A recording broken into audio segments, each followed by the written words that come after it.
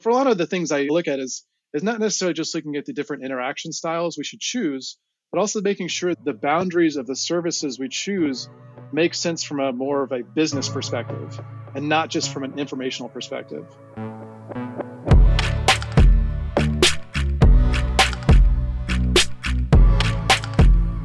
Hi there, and welcome to PodRocket.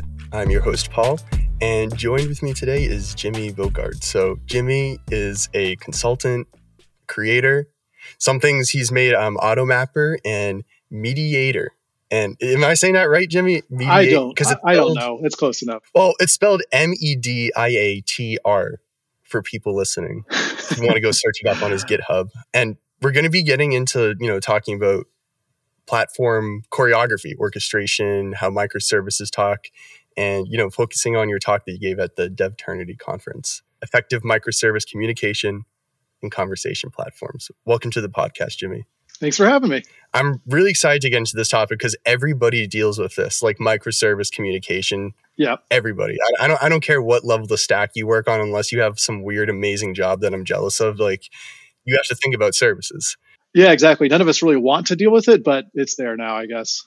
Did you step into being a consultant specifically in this like microservice realm, or is this kind of just how the cookie crumbled over the years? Yeah, pretty much. My career started out in like a startup area, then I went to a product company. I hated both of those things. And then in my first gig of like big corporate IT, that was my first kind of foray into like, I'm not just dealing with a single app and a single database. Now I have to deal with like other people's systems and other people's databases. And that's where my first kind of introduction into distributed systems was, big corporate IT and how things can kind of work, how things cannot work as well. But corporate IT wasn't for me. So I got into consulting to try to escape that world. Step into consulting back into the corporate IT world just on your own terms, or did you maybe reel it in a little bit and start small again, single systems? Yeah, it was like 6 months later, I was consulting back at the exact same company I just left. Go figure. Wow. Then I could leave wherever I wanted. I wasn't, stuck at a, desk job there, whatever, cube farm. That's like a life graduation moment. You come back 6 months later, bigger, shinier, newer. Happier. Yeah. So one of the big things you're talking about with distributed systems, making them coordinate. How do they talk to each other? I mean, if you have one system talking to another, you get failures and side effects. Yeah, exactly. My first kind of introduction to even the idea of like there are different patterns you apply and this idea of different ways that systems can communicate came from going back to that company who were going through this big like we're rewriting the monolith in microservices and it's going to be this utopia and everything's going to be so great because it's small, deployable, whatever. And it was just a complete failure, like just a huge, massive disaster. And based on my experiences, I realized a lot of it came back to them not really picking the right communication patterns for the different kinds of use cases they were hitting. They had just basically picked, we're going to do this one single communication pattern for everything. And at the time that was, everybody did APIs for everything. I guess it was the Jeff Bezos had that famous memo he sent out that's like, we're going to build services and everything's going to have an API. Well, they took that to the extreme, like everything is going to be this synchronous web API. And that led to a lot of problems when they went to production because they decided like this one single way that all of our services are going to interact is this one single way of synchronous APIs. Do you think that this kind of illustrates a common pitfall of how engineers specifically think about architecting a system, where it's sort of like if you can, in an ideal utopian world in your head, invent a standard communication that everything falls under, it feels really great, but often it's not. Is that common? Is that like why you find people and teams falling into that position? Yeah, because it's easier if you just pick one way. You don't have to deal with how to deal with the other ways of doing things. And I've also found that especially kind of early on in the microservice, people doing these kind of architectures, they really centered around a single style of integration and communication, which is this API style. It's just a very common and easy way of doing things. But what I tended to find was that those kinds of communications do have trade-offs versus other ways of communicating. And unless we're really paying attention to those trade-offs and understanding the kind of limitations of each of those, then when we get to production or any kind of other, really distributed environment, those don't work. And when I talked to the team, that had failed. I didn't understand like how they got so far with something that just was never going to work. And it was because everything worked great on their local machine because everything was local. They didn't have to cross network boundaries or servers or racks or anything like that. So everything was great. This is in which an environment where things were actually distributed physically. Then they started to see like just all these different slowdowns magnify and multiply across their applications. What's an example of a slowdown that I wouldn't see on my local host, and if I'm developing, let's say, a 3-service thing? I know there's unlimited, but I'm just trying to think of one that would crop up that's common. Yeah, so the big thing that you don't see locally is just the latency between services. You're not crossing a network boundary. You're not crossing your laptop. Everything just stays local. So latency between services is effectively zero. Even if running 100 services locally, it's going to be pretty fast, and I won't see any issues. But as soon as you start to introduce that latency between different services, and as you multiply out the number of services that you're calling, suddenly that latency becomes a huge problem. And in this case, we saw that like locally they had something like 100 150 services for some one page they were looking at. But as soon as they multiply that out by it's like 10 to 20 milliseconds per call, but then this one was calling that service and that service calling that service, suddenly it just multiplied out to like, oh gosh, it was so bad. It was, I think, 9 minutes it took to get a single response when they finally got to production. And it was just because of that multiplication effect that when you multiply out that latency between calls, suddenly you're going to have this really long effect. Correct me if I'm wrong on this like intuition, but one reason why that can catch so many people by surprise is like you get this thought of like, okay, well, I'm running services, like it's just a little laptop, like whatever. But the difference of a multiplier between a value of 0 and 1.2 seconds is profound when as you say, as you scale it out. Mm-hmm. There's this misconception about like how much of a difference that minutia takes of a local versus like in production between networks crossing network boundaries. And it's not completely obvious to you as a developer that if you're calling one API, is that API having to call other APIs? And are those APIs having to call other APIs? If you're developing locally, you don't necessarily see that you could even trigger a denial of service attack internally. We also saw that there was something that caused a big explosion of API calls that, again, locally, you would just never see. But suddenly when I'm talking about actual network connections, we're starving the sockets. We can't actually make connections, and we're causing these internal denial of service attacks. It's just none of those things you see when you're running everything locally. And these were all the well-documented things to look out for. There's this list of the fallacies of distributed computing that predates microservices and service-oriented architecture that says these are things that when you're developing locally, you assume to be true. And one of them is latency is 0. And when you're developing locally, latency is effectively 0. But as soon as you get somewhere else, then that starts to multiply out. What is one way that you would advise a individual or team to start thinking about re-architecting something if they're starting from this classic position of I have a bunch of things that are talking to other things over HTTP?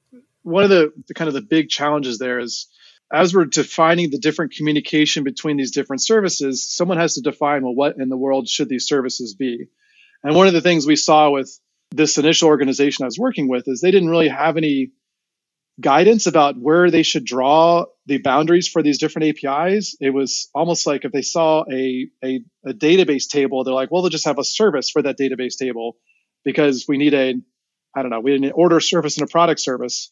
And what they didn't necessarily realize is that didn't, from the usage perspective of that information, it didn't necessarily map out very well that if I just create an API around that entire set of information, that could lead to some very chatty back and forth because some things need that information at different times, different places. That was one of the things we ran into with the denial of service attack. There's this common problem of using ORMs that you can have this what's known as a select n+1 problem, where instead of using a database join, you're calling back and forth to the database multiple times to get the data. Well, what they were doing was that exact thing except in APIs. So they were calling the API to get the order and then calling the product service for the product details for every single thing in the order. And then they realized like, oh, this can work really great locally, but that's not going to really, it didn't work at the database level, and it's not going to work out when we're building APIs as well. So for a lot of the things I look at is not necessarily just looking at the different interaction styles we should choose, but also making sure the boundaries of the services we choose make sense from a more of a business perspective and not just from an informational perspective. So you see a lot of talk in the microservice community up front about, well, what should these microservices be? And if we can align those service boundaries with kind of business domains or business concerns, even like if we look at the organizational structure of the business, like if the business has already decided that this is a good way to organize our capabilities and our people, that also is a good starting point to say, then perhaps the ownership of that information and those capabilities and the APIs should also be aligned to those groups as well. So that kind of gets back to this idea of Conway's law, which has been bastardized over the years. But in general, we can design, or the design of information systems often aligns to the communication patterns of the business. And today that roughly means the organizational structure of the business also aligns to the systems that they build as well. So when we look at designing those service boundaries, we want to make sure that the communication patterns are appropriate and make sense. I first look to see, well, how does the business organize themselves? And if the business has already organized themselves in a logical manner, then that's a good starting point for that. Out of there, in terms of the interaction models, a lot of those will just kind of naturally fall in place to how the business expects those communication models to work. When you're looking at optimizing this, it sounds like it's very much at like an application logic level. We're not asking the question, do we use this underlying protocol or that underlying protocol, like TCP, UDP, which might come up in the design conversation. But first and foremost, it's this common misconception about like architecting your microservices wrong, or over architecting it, or over segmenting it, or just not drawing those lines in the correct location. That's the first place that you typically want to tackle. Yeah. And unfortunately, that's the hard thing to get right. And it's also a hard thing to fix after the fact. So I tend to spend a bit more time up front just understanding how the businesses organize themselves, the maturity of the different areas of the business as well. If I see an area that's a little less refined, or maybe they haven't standardized their processes or standardized how they decide to organize themselves, and it doesn't make sense to invest a lot of time building these well-crafted services when they might change their mind in 2 months and say, actually, no, we don't want to do business like that or do this process like that. Just do something else. If I'm able to start with those more kind of mature areas of the business, I tend to find that the APIs out of there, and I'm not just like web APIs, but any kind of contracts and means of exposing information and capabilities, tend to be a lot better aligned and better able to be exposed to other areas of the business. When it comes time to like choosing the nature of those communications, I do often go back to understanding, well, how, if I were to rewind time 50 years ago, what were the nature of the communications back then? How would they have accomplished these different tasks? How would they have accomplished these different workflows and things like that?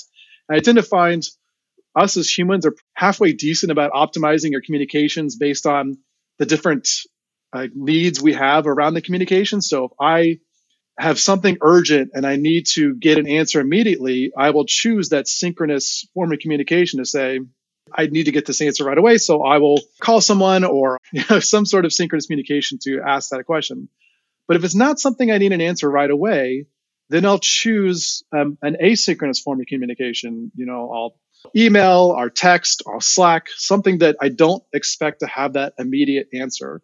And if I rewound time 50 years ago, we tend to find that there's a lot of synchronous communication inside of an organizational boundary, and it's a lot less synchronous between organizational boundaries. So if I'm in accounting and I need to have something done by invoicing, 50 years ago, I might have filled out a form or sent an interoffice mail to them. And then like a day later, I get an answer back.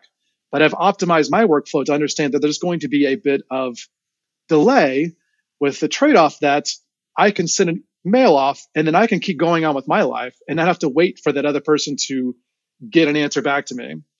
If we translate that into this idea that everything is an API, That'd be equivalent to if I need to get anything done at work, I would have to get everybody on some synchronous call to be able to get this answer, which is meetings, right? So if we try to answer a question of like, I need to place an order and have to get everybody on the phone to answer the question, can this person place an order? Well, that's going to be a very expensive call, very expensive meeting to have. And it's going to be a very expensive request in my system as well if everything to answer that question is synchronous. One thing I love about this example is I think this kind of gives me a rule of thumb. And I love rules of thumbs because there's things that I can take away from this conversation we're having and use it as a tool in my toolbox later as I'm working on my systems and stuff. So correct me if I'm wrong, but I bring myself back to like thinking of how a human organization would organize. In your examples, you're like, well, 50 years ago, how would it have been done? If I view each one of my services as a little department, I'm picturing like little humans working in there. Where would they end up like wasting my time paying them and doing something? Thinking how a human organization would interact, I think brings to the forefront of my mind some of these areas that APIs and services might break down in their efficiency. It humanizes it. For me, it's a good, at least a very good starting point. Metaphors are good to a point, but they break down at some point. But at least brings it to the forefront and humanizes the real world limitations of communications that we have every day. If I'm talking about synchronous communication and a system that's API calls, whether it's gRPC or HTTP, it's one system makes a call to another system and is waiting for that other system to return a response before it continues its execution. Well, that's the same thing as me talking to you today. We're both sitting here blocked, not doing anything else, right? And we're not, and as we're going back and forth, neither of us is doing anything else. We're waiting for the other response to come back. And you do see this in your daily interactions with other businesses. One famous example is Starbucks.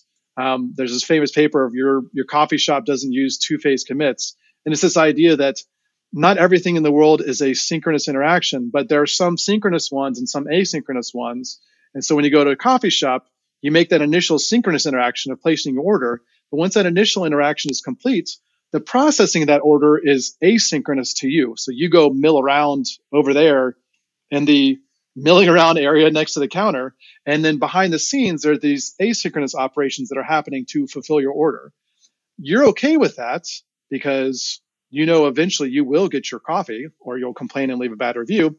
But it allows you to have a mix of this synchronous interaction where it's highly efficient to get your order and pay for your coffee, but then allows the fulfillment of that order to then be optimized for that process. So I can have like multiple baristas fulfilling different kinds of orders. There's a Frappuccino person because that blender's super annoying. Someone just working the espresso machine. Like they can optimize these individual tasks behind the scenes for you. And it just comes a bit of an understanding of you as a customer that although you're now asynchronous to fulfill the order, which means like I don't now get my coffee when I pay, I get it sometime in the future. So there's some agreement between us and like, well, I'm not getting it now. It's in the future sometime. But the line goes faster and they'll make more money. And so I see this in our distributed systems as well, that I've seen people go the other way. Like, oh, API sucked, so we're going to do everything via messaging. Everything's going to be on Kafka or RabbitMQ. Well, I mean, you could do that, but then now every single interaction has to wait some indeterminate time in the future for a response. You're bound to a memory-tied application that is not inherently like stateful. If that goes down, what happens to your brain? You have a whole other set of side effects to manage that piece of infrastructure. Going back to the design of these distributed systems, that's what I look at. I look at each of these interactions and then I first start from the metaphor of like, well, what if these are people performing this job? How would they do these interactions? Would they have a synchronous interaction? Does it make the most sense there?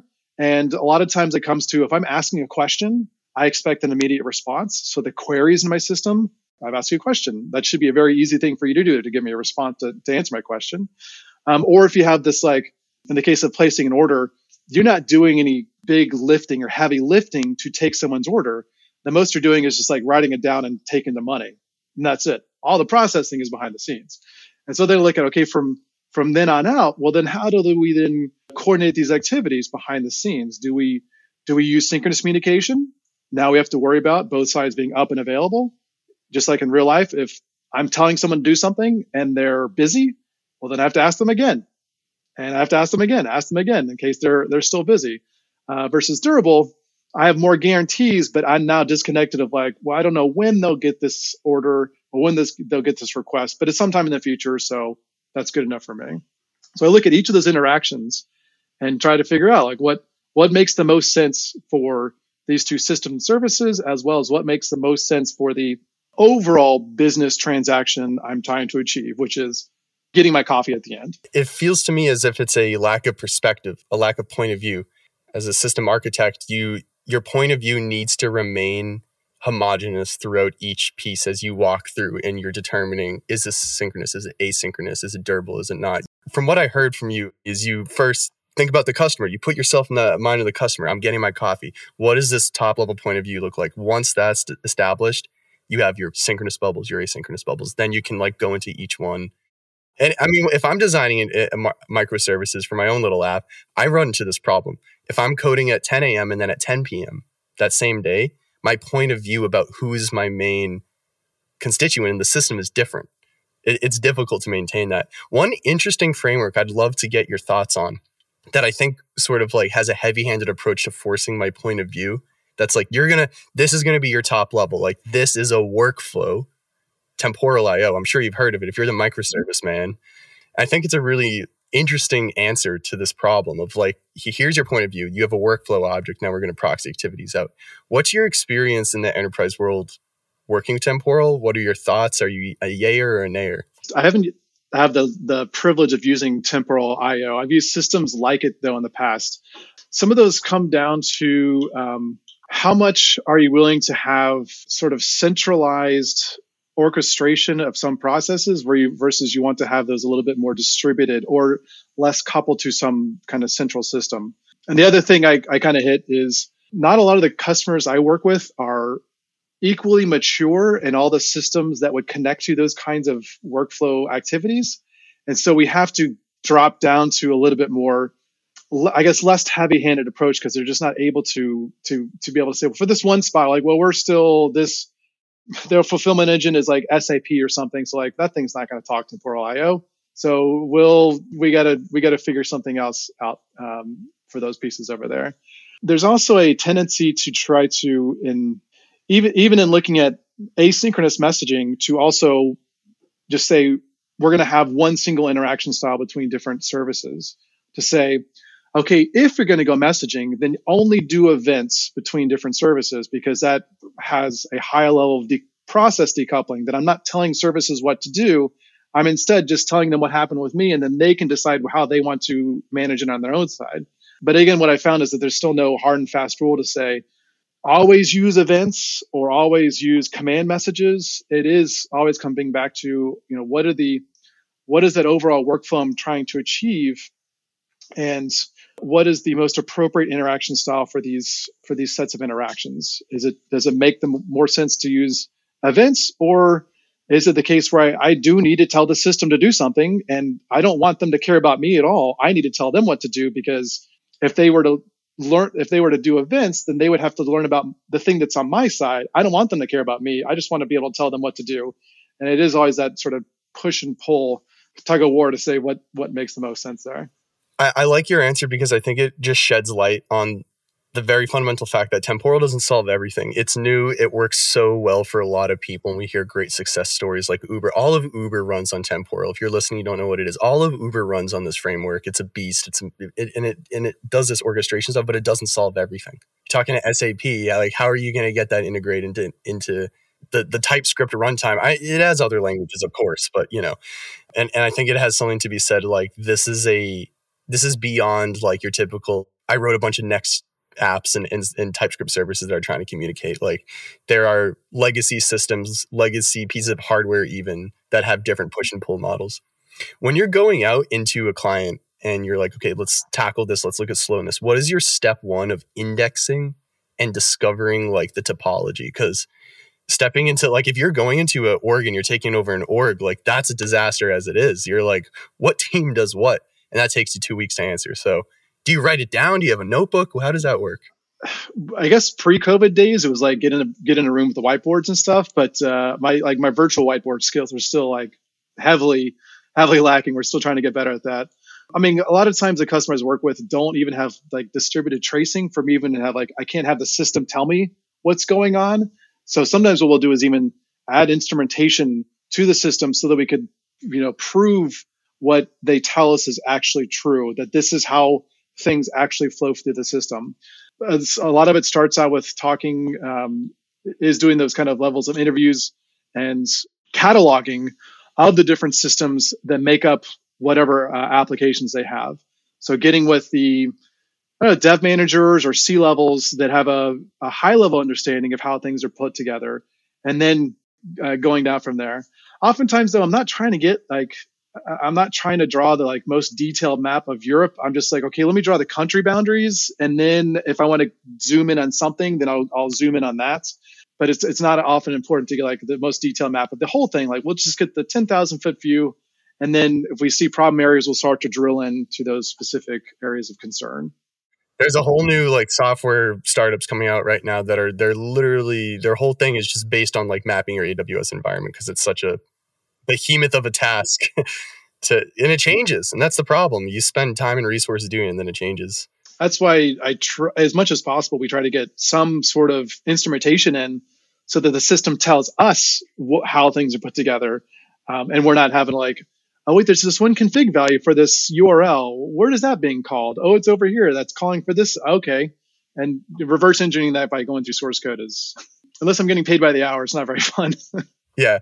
I think it's an interesting job too, because you're basically a software engineer, but it's just like, what do you do? Well, it changes every time. It changes every time, but it's up the same domain. It just changes every time because I don't know what system I'm going to be touching. My last question when you're stepping into an organization, sort of like in your career-oriented question, do you find that the source of difficulties when it comes to either the existing architecture or currently being planned architecture, is the source of that difficulty like often groupthink, where people are having an offhanded approach and they're just kind of like moving forward blindly and slowly as a mass and it's yielding inefficient designs? Or is it more like you have like one leader who's very much like, I have this idea, we're going to make it great, and people sign on, and then it ends up having a lack of checks and balances? Because I feel like those are two very different entry points of disaster. Yeah, I'd say like in terms of things going off the rails, which again, as a consultant, I'm never bought in for like systems that already work. So I only get to see the systems that don't work. But in those cases, I'd say most of the time it is like that one champion that has achieved some level of either, they made it up the org chart very high, or they've achieved some level of success where they've been now put in a position, okay, now you're going to be the one designing this new system. But they might not have any of the experience in designing those systems, so they're also learning as they go. So it's not necessarily like any negative intentions or even necessarily checks and balances. A lot of times it's a lack of feedback into do these designs actually work? Is this appropriate? So that's one of the things I do try to put in and do, and as we're trying to do something different, is let's not try to start 50 at once, because we won't have any feedback. It'll just be too much feedback to understand, is this right? Let's start small and prove that approach and then grow it out a little bit more. There's a desire to like scale the approach too quickly before we've really had a chance to let those ideas bake and take hold and understand where are the limitations, where they're not the limitations.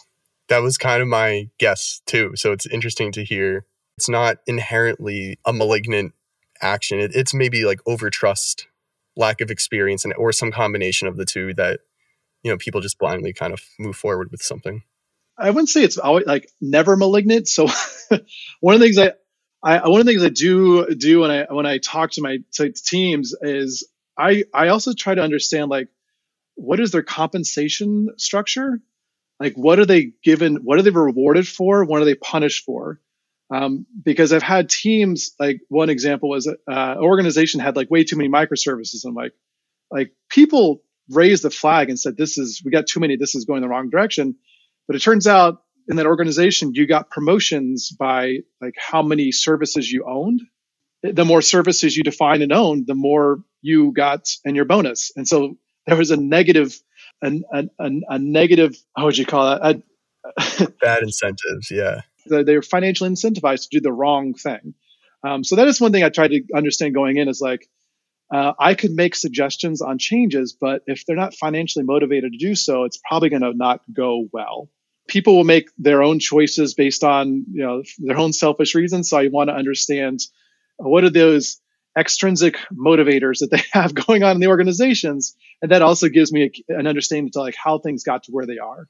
It's funny how these sorts of problems fizzle out, not completely, but a lot when we step into the open source realm. And I think that speaks a lot for the quality of the software that gets developed there.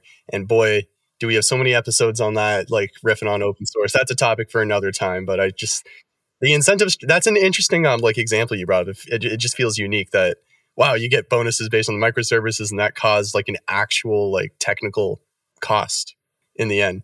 Well, Jimmy, before we close out, if people wanted to learn more about like what you do, I know you have a website. What is the website name? It's really complicated. It's just jimmybogard.com. God, nobody's going to remember that one. And then you're on LinkedIn, you're on GitHub. Twitter, I guess, for now. I don't know. For now, yeah.